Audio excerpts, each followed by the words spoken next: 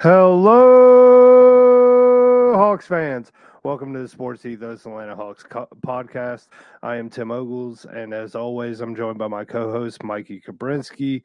Today, we'll be breaking down a 122-113 loss to the Miami Heat in Southbeach on yet another 30-10 Trae Young masterclass. Mikey, what do you got to say about this one? Yeah, this game, ultimately, you look at the start of the Hawks in the first quarter, not coming out with a lot of energy in the second half. While the defense played well enough to win, the offense struggled to make shots. And ultimately, those four things definitely compounded with just the lack of energy throughout the game at just certain points.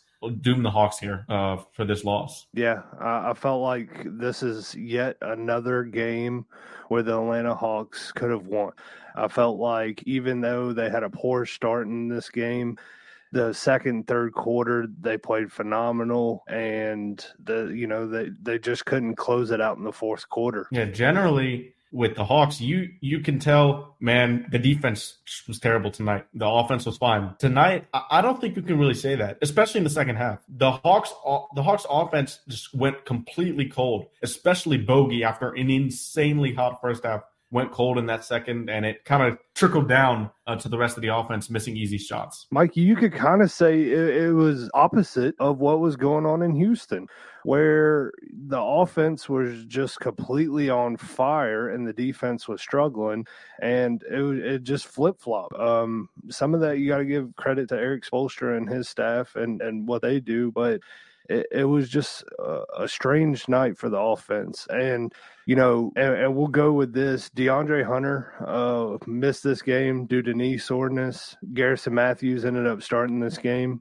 When DeAndre goes out, perimeter defense definitely on the wings are going to struggle. Saddiq Bey was not good at all defensively. I felt like he just still missing rotations, and with him not hitting his three ball at the clip that Hawks fans have wanted to see, he is starting to, it negatively impacts the game for the Hawks, unfortunately. Yeah, and you're speaking of strange games. DeAndre wasn't initially on the injury report today. He popped up as questionable about halfway through the afternoon, maybe about 4 or 5 hours before tip-off. So definitely a strange occurrence there. Hopefully it's nothing serious. And the Hawks, of course, have a back-to-back tomorrow. So hopefully it's just precautionary. But going with the Garrison Matthews position, starting him at the small forward, I thought at first it was, why is Quinn Snyder doing this? Garrison really hasn't played well when he started in Dre's absence. But when you look up and down the roster, Tim, I think this was ultimately the best way to go for Snyder. Yeah, because if you go with a guy like Wesley Matthews, you're going to get nothing offensively. Unfortunately, with Garrison, you got nothing offensively. You still got good defense, but he took some good charges, but offensively, a goose egg is not what the Hawks were hoping for. Yeah, and then obviously you're not starting Bogey at the 3 with DeJounte and Trae, and then Onyeka. Yeah, you can start Onyeka at the 4 and slide Saddiq to the 3, but that's just not the way to go, especially against a small team like Miami. Yeah, and moving on to the first, Miami started out this game hot. They started out on a 9-0 run. The Hawks offense looked completely pedestrian. I mean, there was no rhythm, no rhyme, no reason. It felt like every motion was actually probably hurting each other, where they were creating no separation. There was no spacing. Every cut seemed to be getting in Trae's way, and it was just frustrating to watch in that first quarter. Yeah, definitely a weird occurrence offensively for this team, especially coming out of a game. But that lethargic start definitely hurt them coming down. The Heat eventually extended that start to a 13-20 lead. But some that was encouraging in this first quarter after that 9-0 start was how DeJounte Murray was being aggressive and attacking off the catch. I felt like he did a great job in this game of doing the stuff like I mentioned in the last pod of getting to the rim or shooting threes, being aggressive and leaving that mid-range till other quarters so that it opens up more for his teammates, for himself, and for the whole offense in general. Yeah, a strange thing during this game. The first Hawks bucket was off a defense of 3 seconds from Miami. The Hawks, got I don't want to say in rhythm, but they finally got things going a little bit. They had it down to a 13-20 Heat lead, and I felt like the Hawks were in the game finally because after that start, it was one of those things where was this one going to be the blowout that we've been kind of waiting on for the Hawks to have? Because the Hawks haven't been blown out in any game so far this season. I mean, they have been in every single game, and I thought maybe is this the one, but the Hawks were like, no, we were definitely in this game. Yeah, DeJounte Murray and Trae Young combined for the first 15 points of all the Hawks 17. Sadiq was the only person who made a layup to account for the 2 other points. But I thought it was weird that, Tim, in the first quarter, Trae Young didn't really have the ball in his hands a lot. And I'm sure that was by design from Snyder, trying to get Trae off the ball against Miami, and then their tricks to slow him down offensively. Now, it didn't work. But I thought that was a good move. But unfortunately, the others, if you will, didn't really respond with good shot making like we've normally seen. Yeah, I mean there was countless 3-point shots in the corner for Sadiq and Garrison, and they just weren't converting. Like it's one of those things where the basketball court feels like it gets smaller and smaller every time you keep missing those shots. Where the guys inside are less likely to commit to you shooting that shot when they're not going down. And that made the offense just so much more harder for Trae and DeJounte. Yeah, and we've said this multiple times in the last few pods, but it seems like when Bogey comes in the game with Trae Young in that first quarter, the Hawks finally settle into an offensive rhythm, or even if they're in rhythm before that, they take it to another level. And this happened here as well. Bogey was hot throughout the first half, and while he slowed down considerably in the second, he along with Trae kind of righted the ship a little bit towards the end of that first quarter, holding the Heat to a manageable deficit, 33-26, heading into the second quarter. And in the second quarter, Bogey went nuclear. I mean, he could not miss a shot. He had 11 points out of the Hawks' first 15 points in the second quarter. The Hawks were not getting stops, and the game was going back and forth. It felt like every time the Hawks would get a stop in that second, Miami would come down, or the Hawks would come down and end up missing a shot. And every time Miami would come down and make a basket, every time the Hawks would make a basket, it was fun because they were going back and forth. But every time the Hawks missed a basket, unfortunately, the defense was giving up a basket. And it kept on making the separation in that, early to middle part of the second to really balloon out a little bit, where if they were getting stops, I felt like the Hawks probably could have been in the lead, probably, in the mid part of the second. Yeah, the second quarter was definitely the best quarter for the Hawks. They scored 34 points, held Miami to under 30-29. But strangely, Tim, this was the only quarter for the Hawks that they scored over 30. We've generally not seen that from this team. Bogey absolutely carried the offense in the first half. DeJounte, really the whole backcourt did. Sadiq struggled out of the gate, but Bogey, Trae, DeJounte, they were just huge in keeping Atlanta within striking distance, even though Miami was consistently scoring. Yeah, and Atlanta started 4 for 5 from deep. They held Miami scoreless for like 2 minutes. I want to say in between the 7 and 5 minute mark. I mean, when the Hawks can get defensive stops, it puts less pressure on the offense and allows them to play a little bit more freely. But whenever the Hawks are not getting stops, I feel like the Hawks are pressing. Trae's pressing, DeJounte, where they know they have to get a bucket or they're going to end up falling deeper and deeper into a hole. And I don't think it ever should feel like that. I feel like the offense should just come to them as they see it. But, I mean, you got to get defensive stops. You just have to. Yeah. And turnovers Turnovers definitely killed the Hawks in the second quarter. Even though they scored 34 points, I think Miami really struggled to find a rhythm in the half court in the second. But the Hawks kind of helped them with giving them these live ball turnovers. Bogey was still on fire. He eventually made 6 threes in the first half and had 20 points at halftime. And the Hawks cut the lead and finally tied the game at 56. Before ultimately only having a 2-point deficit at halftime. Tim, I think that at the end of the second half was something that Quinn Snyder and the coaching staff has really emphasized a lot. Ending first half, ending quarters on a great note to try to continue that into the next one. Yeah, and Quinn Snyder, a little bit for you. 25 first half threes for this Atlanta Hawks team. Love that.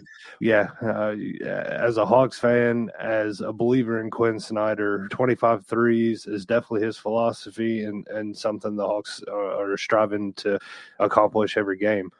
I'd like to see a little bit more emphasis on getting the basket every once in a while from DeJounte and Trey in this game, but also I understand that Bam Adebayo is a Defensive Player of the Year candidate almost every year, so you have to pick and choose your battles. And I thought that in the second half, when Bogey was starting to hit his shot on that flaming run that he went in, I think that, Trey could find his offense a little bit better at that time too, because you have to commit more bodies to Bogey to make sure he's not launching everything he catches. So it just kind of opened up the floor a little bit more for Trey to operate. Yeah, kind of taking that momentum from the second quarter. In the third, the Hawks went on a 13-0 run, similar to what the Heat really did at the beginning of the game. They took a 9-point lead, 71-62 into that third quarter, and the Heat just came out just like the Hawks did in the first quarter,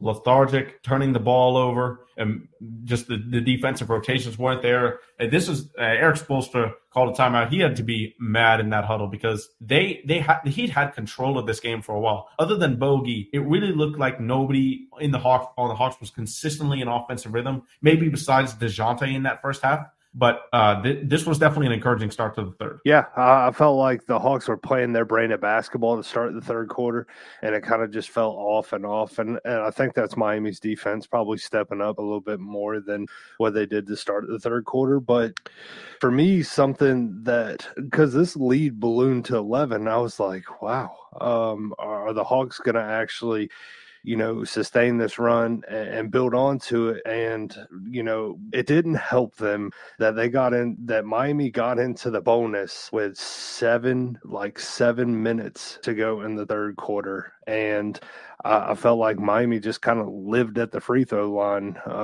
They were posting Bam up against smaller guys, getting the easy fouls. I mean, they were playing smart basketball, and it ended up hurting the Hawks drastically. Yeah, after a slow start to the quarter, Miami's defense really picked up in the middle portion of the third. From the 8th to the 5-minute mark, the Hawks didn't score. And like you said, Bam was able to get to the free throw line. Really, the only person who contained Bam good in this game was Onyeka Okongwu. And yeah, he still had his fouls. I thought Bam only shot 5 of 14 from the floor. So he wasn't necessarily really effective, but in the bonus, that's when the Hawks have to be more disciplined. And if you get into foul trouble like both centers had for the Hawks tonight, that's not good when you have a guy like Bam who's still going to be aggressive when his shot isn't going in, and he did it at the line tonight. Yeah, and something about the third too, and we haven't touched on it yet, is Bogey. Bogey went ice cold. To be honest with you, it's not just the third, it was the fourth. He was cold throughout the rest of this game. He shot 0 from 9 from deep after the first half. When Bogey is that cold and the Hawks are still within striking distance, you have a belief that this team, if Bogey can see one just go down, that they're going to make a run and finish this off. And unfortunately, it just didn't happen. Yeah, a lot of times with players like Bogey, good scorers, good shooters, if they have a 20-point first half, 25-point first half, sometimes it can really turn on its head in the second. And this happened to Bogey. A lot of stars that get 50-point games, you'll see them score maybe quarter by quarter by quarter. Not a lot of 30-point first halves, and going into the second half they'll score 20 also. It doesn't happen that way. A lot of times it's quarter by quarter. And for Bogey, unfortunately, he fell victim to it. Yeah. And going into the fourth, I felt like Miami, as soon as they brought the ball in on the fourth, it was an immediate Bam Adebayo draws a foul, gets to the free throw line again. And the Hawks, I felt like we're doing good on the offensive glass. O was playing really good, but one guy just went nuclear for Miami in the fourth, and it started early in the fourth. Duncan Robinson, he was phenomenal in the fourth quarter, and the Hawks left him open. Sadiq Bey, coming to help inside, leaving Duncan on a kick out. There's a few guys in this league that you can't leave wide open. I think Duncan Robinson is one of them guys. Oh yeah.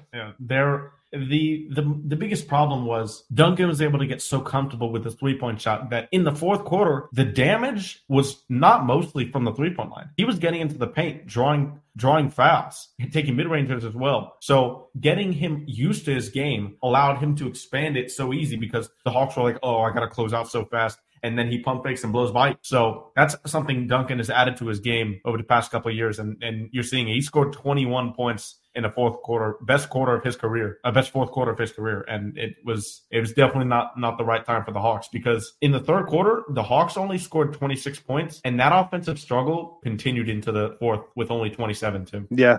And the Hawks started out 4 from 17 from the field. Like, they were, what was really strange is in the middle of the fourth, they started getting stops. The defense started playing, really good basketball, and the Hawks were, trying to make this a game. It's just whenever they get on the offensive side, they just couldn't create, what they were looking for. I felt like, Trey could have got a shot at any time. And later on in the fourth, Trey kind of tried to take over by himself just because guys' shots weren't falling. And unfortunately, you kind of fall victim to that, because if other guys shots aren't falling and Trey's the only guy, you know what Miami's going to do. They're going to double team him. And, they took away Trey, and unfortunately the other 4 couldn't beat him. The shot making just wasn't there. In the third quarter, I thought a lot of it was turnovers. It was just bad offensive organization for the most part. But in the fourth quarter, Tim, I don't think the Hawks necessarily played bad on offense. They just shot really poorly. I mean, credit to Miami. They definitely switched up some looks, especially on Bogey. The defense was much tighter on him throughout the second half, even though he did miss a number of great looks, especially for him, because he can get that shot off whenever he wants to. But in the fourth, it was strange. Like you said, the defense in the second half played well enough to win this game. But unfortunately, it was just guys like Bogey, Sadiq, DeJounte in the fourth struggled offensively, and Bogey. These guys are all good scorers, good shooters, but just couldn't knock down the shots that were needed to help the defensive side of the ball. Yeah, and to end this game, the Hawks, kept it within striking distance, but just couldn't never get, close enough where it mattered. Trey hit a couple late threes to push him over that 30-10 mark, which he is now at 6 in a row of 30-10, at least 30-10. Trae Young has just been phenomenal for this basketball team for a long, long stretch. And I would like to see the Hawks capitalize on what Trey is giving them. Unfortunately, they didn't do it tonight, but they do have Memphis on a back-to-back tomorrow night at home in Atlanta. So, when Trey's on these type of runs, the Hawks got to find a way to win these games. Definitely ones you're in close at the end. Yeah, that's the thing. You mentioned it a little bit a bit ago, but the Hawks have been in a lot of close games, just not winning. And when it comes down to close games, I tend to look at some of the specific stats. The Hawks shot 14 free throws compared to Miami's 30. Now, the Hawks don't have a lot of guys outside of Trey to really put pressure on the rim to go to the free throw line. So that's one thing. But 30 free throws for Miami, that's a lot. And yeah, that's That's how I'll put it there. But with Trey 16 in the fourth quarter to get to 30, he's been playing out of his mind. And as Jalen Johnson is close to returning in the next few games, you have to imagine. Hopefully, this team is playing better right now, and hopefully they create some momentum. You get Dre healthy, and hopefully I was able to go on a run soon with how Trey is playing. Yeah, and we'll move on into the box score, starting with the bench. Wesley Matthews, 6 minutes, 0 for 1 from the field, 1 rebound, 0 points.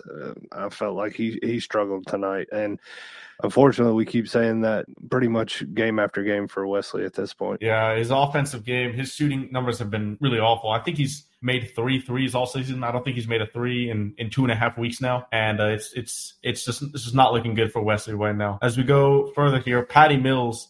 12 minutes, 1 of 2 from the field. That was a 3. He also had an assist and a rebound. I thought, in his limited playing time, 12 minutes, he was okay. Nothing spectacular, nothing too bad. But one play I do want to highlight was Patty Mills is always going to hustle. Tyler Hero had fumbled the ball off a deflection, and he was just jogging back to get the ball. Patty Mills dives for the ball in the backcourt. Nobody would have thought that he could have got to this ball, but he got it, passed it to DeJounte.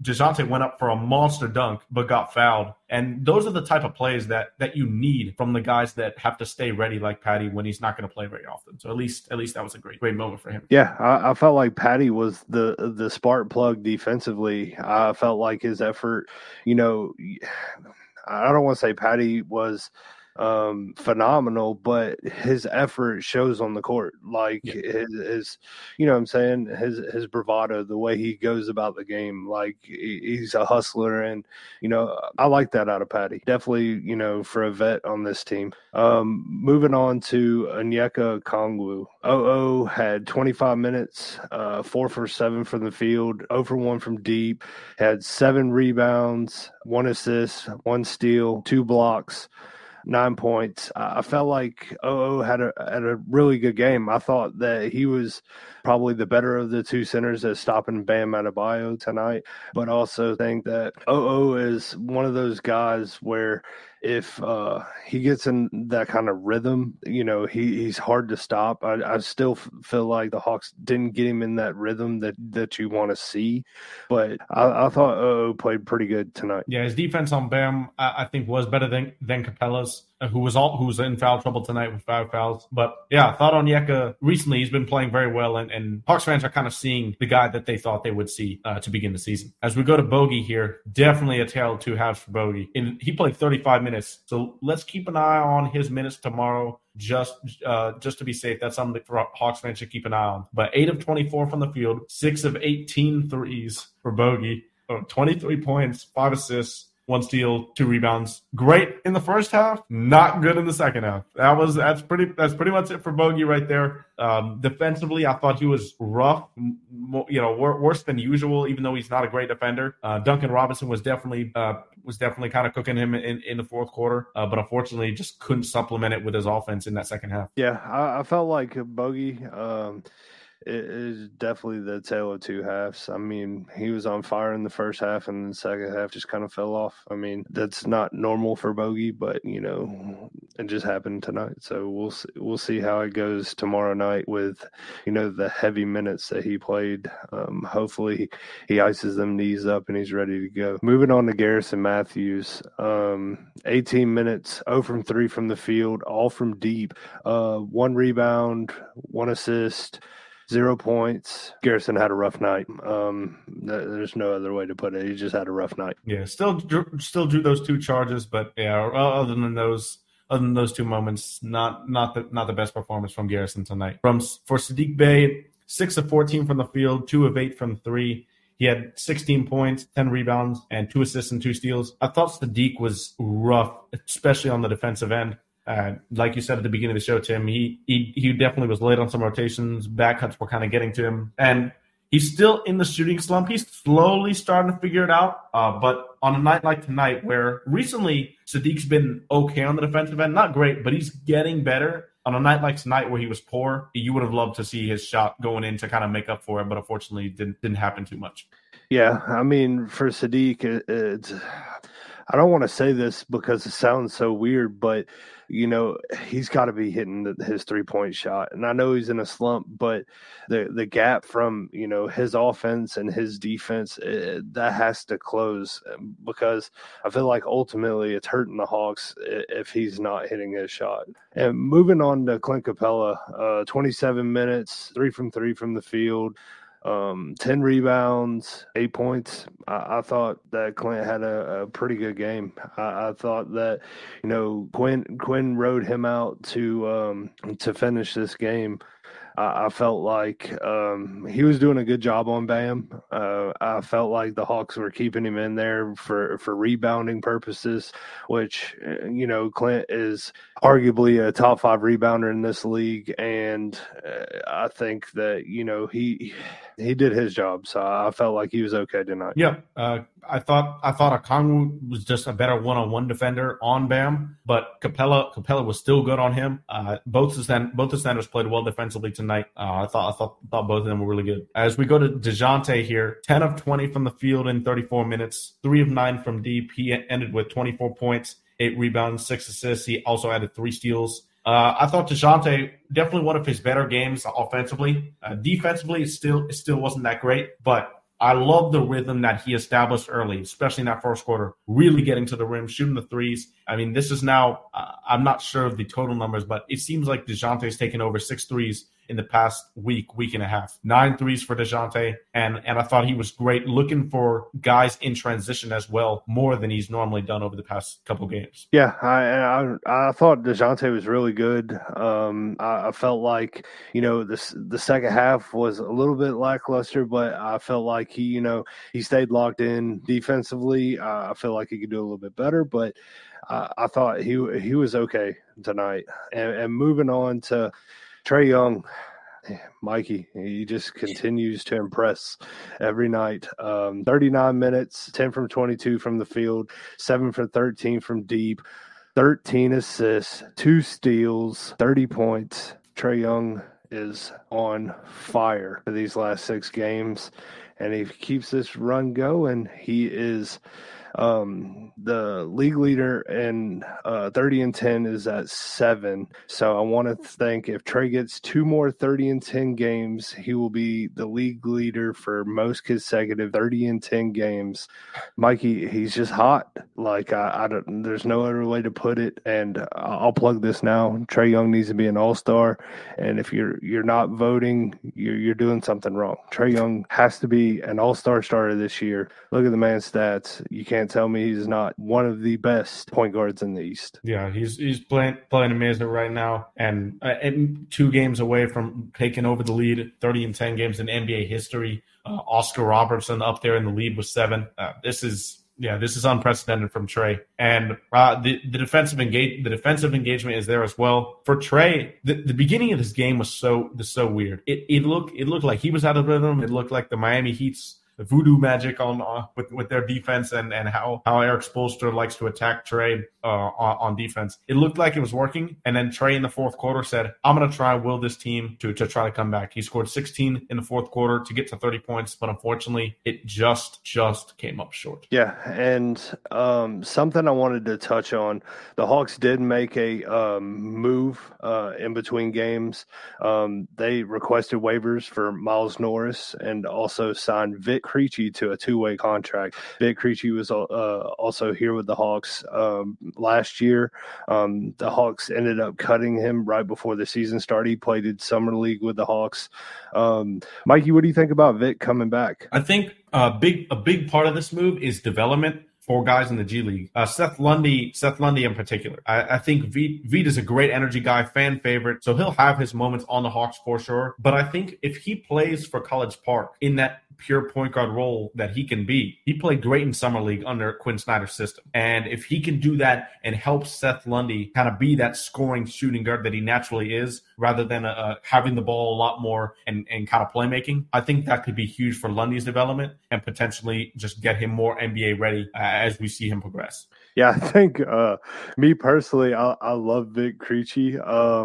I think that he's one of my favorite players for the Hawks.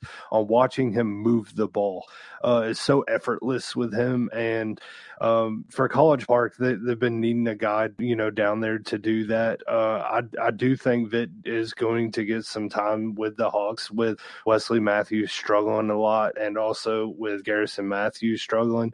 But I think that I think this move is ultimately for College Park, for guys like Lundy, and maybe a guy to help out Kobe Buffkin as well, because he's close to being back. Yeah, great that you mentioned that. Yeah, Buffkin and Jalen Johnson both coming back. They're guys that might feature, well, Jalen, of course, but Kobe might be in the rotation given how both of the Matthews are playing. And if Kobe takes one of those spots, you can slide Vit Krejci, who is above average size for his position. Not a lot of guys are that on the Hawks. But he's a guy with size, guys with length, plays good defense. So we could see him in some spot minutes on the big league team for sure, Tim. Yeah, last year we seen him fill in for DeAndre Hunter every once in a while. Just spot minutes. Defensive wise, I felt like he did a good job. So it'll be nice to see where he ends up going on for the rest of this year. And we'll move on to our next game.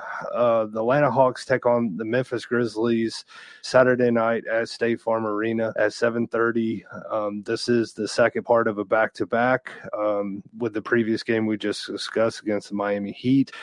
Ja Morant is back.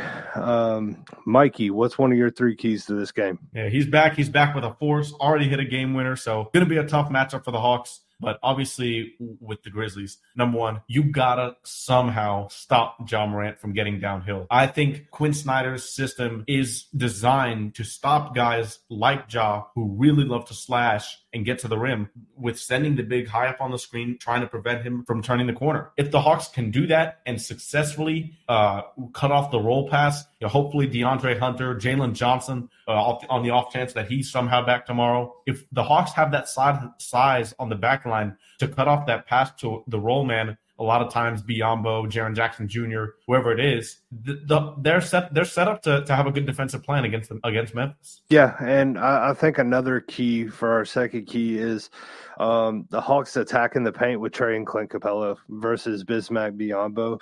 I feel like when you have a guy like Biyombo that loves the drop coverage, that is a welcoming sign from Trae Young that he will either pull back or force Biyombo to make a decision either at the rim. So either he's going to guard Trae or he's going to give up the lob to Clint.